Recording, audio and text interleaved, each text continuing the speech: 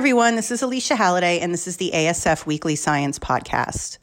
This week, I'm glad I can take a breath and finally report back on findings that some of you may have already heard. They're accompanied by new findings, however, that give some perspective on the issues of mental health that people with autism face. I've been wanting to report out on this first study for a while, or at least about when it came out, which is about a month ago. So the amazing Menchuan Lai from the Child, Youth, and Family Mental Health Institute and the Campbell Family Mental Health Research Institute at the Center for Addiction and Mental Health in Toronto, Canada, led a study of a systematic review and a meta-analysis of the prevalence of co-occurring mental health diagnoses across the ages in people with autism. I, for one, appreciate this because all sorts of numbers are being thrown out there in different studies. I don't want to get them wrong. In other words, one study may say 90% comorbidity and one may say 70%.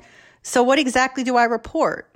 More important than me, though, it's important to be accurate when advocating for mental health services for people with autism. Scientists need to know not just the scope of the problem, but how these mental health challenges intersect so better interventions can be delivered that possibly cover more than one. Based on 25 years of data, Dr. Lai and his team, who I call amazing because he's not only just a great researcher, but an amazing clinician, wanted to know the state of the science. How do the co-occurring conditions overlap? Do they even overlap? For now, let's just talk about numbers. So let's start here. They started out doing searches in databases and ended up with about 13,000 records. Some were on websites or conference proceedings and not published literature. Some were not available in English. Some did not actually report out on prevalence estimates, even though that's what they were supposed to be looking at. This sort of confusion happens in these reviews. Some of them were duplicates. Some of them were included in the 13,000, even if they didn't have anything to do with autism. So they ended up with about 400, and then they excluded about another 300 because the autism diagnosis was not confirmed with an actual assessment using the ICD or DSM. Some had missing information, and some were excluded because after they read the whole article, they were excluded for the reasons I listed above, but they couldn't really get to that until they read the article. Then they rejected a few more because the studies needed at least 20 people. Dr. Lai had a team of scientists working with him because this is a lot of work. I mean, a lot of work. To do something like this is actually a gift to science because it needs to be done, but you're pulling together everyone else's data, and that's not necessarily academically rewarding. Nobody gets a Nobel Prize for systematic reviews and meta-analyses, if you know what I mean. But they are critically important for the science. I hope someone does get a Nobel Prize for them one day, but so far they haven't. Part of a systematic review is something called a risk of bias assessment. Is it possible the authors got funding that would influence the results? This happens, but it is rare. More common is, does the group of people with autism represent the whole scope of people with autism? This was more the case, and in fact, part of being able to be included in this review was that you had to have a DSM or ICD verified diagnosis by a clinician. So that did exclude a lot of studies and made this part of the risk of bias issue. They had to take that into consideration when they included papers. So what they did is they compared those from registries to those from clinical studies. I won't bore you with the differences, but I'll get straight to the overall numbers. But the differences are important scientifically. The general rule of thumb was that the comorbidities or co-occurring conditions were higher in clinically assessed samples. Maybe because those were the people that got themselves into a clinic and have more problems than those that don't. Or those that have even access to clinical assessments to begin with.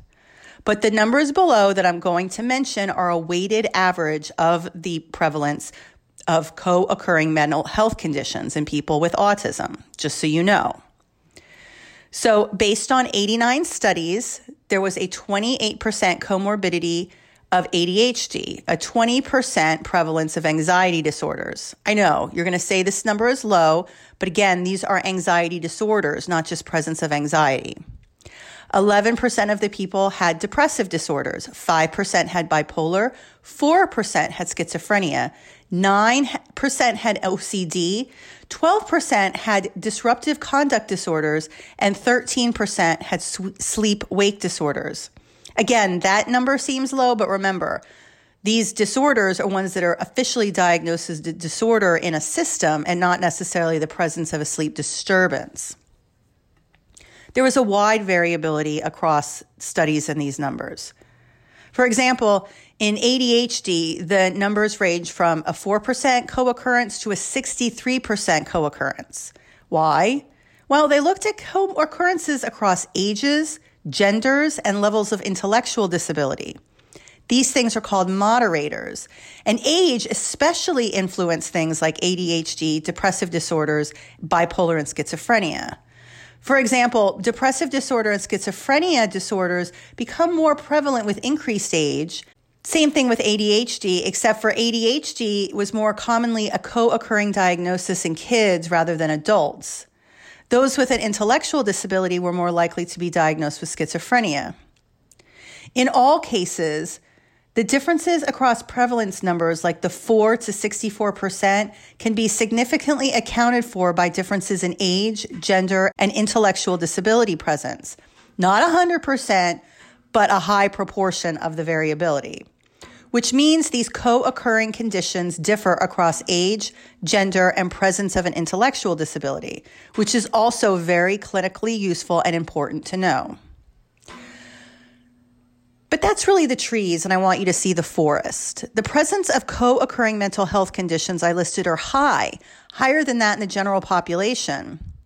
In the words of the authors, this means, and I quote, that mental health assessment should be an integral part of clinical care with regular screening, evaluation, and treatment done as part of an ongoing support for individuals with autism. The approach to treatment and support should be personalized and holistic instead of treating psychiatric diagnoses in isolation. Acknowledging that autism increases the risk of major psychiatric disorders also necessitates clinical attention, especially during youth and transition ages when the probability of developing these conditions increases substantially. This careful approach to assessment and care of mental health in people with autism has not yet been incorporated into real clinical settings. Even though mental health promotion has been endorsed by individuals with autism and their families as a top concern. But why are there co-occurring mental health conditions? Why are they there? Well, from other studies, scientists know that there are overlapping heritable factors, including genetics, that may account for the co-occurrence of these conditions. Environmental factors also play a role, and I'm not going to specify which ones, but there are environmental factors that account for ADHD and autism that are in common. Unfortunately, this study needs to be done again in the future.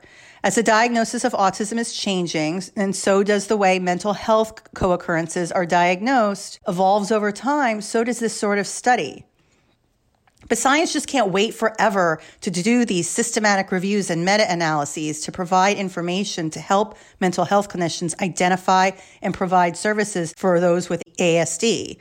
This study needed to be done. It had been 25 years of data. It needed to be summarized. Well, guess what? In 5 to 10 years, it'll need to be summarized again. Thank you to the researchers who undertook this grueling and sometimes academically unrewarding analysis. More than just the numbers, though, these co-occurring conditions cause mental health crises in many people with autism and their families. They can involve hospital inpatient visits and ER visits. The police get involved, and not to mention caregivers are incredibly stressed. Not a lot of people really studies these mental health crises. The autism inpatient collection does, but that's a very specific group of people. However, researchers at Kennedy Krieger use data from the Interactive Autism Network, which is more of a community sample, to collect data about mental health crises that have been experienced. The mean age was about 14 in people who had experienced a mental health crisis. Parents or caregivers are asked to capture the severity of events, pick a single behavior that was the instigator of this mental health crisis, and the ability of the caregiver to manage the behavior. The researchers found that about 32% of the sample experienced a mental health crisis in their child or themselves. That's across all age groups. It was highest for children, then a little bit lower for adolescents, and then a little bit lower in young adults. Why the difference? Well, it could be that there's a real difference. It could also be that most families in this interactive autism network had young children, and so they're the ones that filled out the survey, so it might be slightly biased. But so that's 1/3 of families across age groups. What were the behaviors? Tantrums, physical aggression, elopement, and suicidal thoughts and behaviors, and of course, self-injury. Self-injury was actually on the top of the harmful behaviors list. Does that surprise you? One thing I want to point out here is that anxiety was actually on the top of the list of the concerning behavior, but not actually what was the behavior of interest. Anxiety was listed as part of the problem in most cases, but not necessarily the behavior per se. Anxiety wasn't the behavior, it was self-injury. It was elopement, but anxiety was involved somehow. It was a condition that the parents felt precipitated the event of concern. Since this was a parent or sometimes self-report, it was what the parents perceived as being the factor, not necessarily what was the factor. It's hard to deny that panic attacks aren't the result of anxiety, and given the high levels of anxiety from the LIE study, which was a conservative estimate, anxiety, of course, must be intertwined with mental health crises. Another important part of this article is that almost 1/4 of the children were not engaged in mental health services, and a comparable number or less were not using respite services, in-home services, or crisis hotlines. Now, who knows if these things could have mitigated the particular mental health crisis in question, but they certainly have been shown to reduce mental health crises in general. Recommendations that the authors, including Romo Vasa, a child and adolescent psychiatrist at Kennedy Krieger, who's also an expert in anxiety and first author of the study, has, it's quote from her and her colleagues, "It's important to routinely monitor the acuity of a child's behavior problems as well as the family's ability to manage these behaviors. Clinicians can encourage families to proactively prepare for a crisis by becoming familiar with their local acute care services. From a system standpoint, developing community-based crisis care programs could reduce the risk of crisis. For example, something called START, Systematic Therapeutic Assessment Resources and Treatment, is a nationally recognized wraparound crisis prevention and intervention service and has shown the ability to improve the quality of outpatient mental health services as well as reduce psychiatric emergency room visits and hospitalizations with people with developmental disabilities."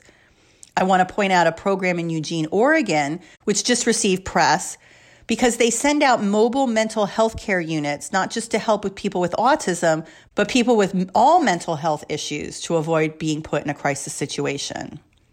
In the words of Bethany Frankel, hashtag this is a crisis, hashtag this is an autism crisis, hashtag this is an autism mental health crisis.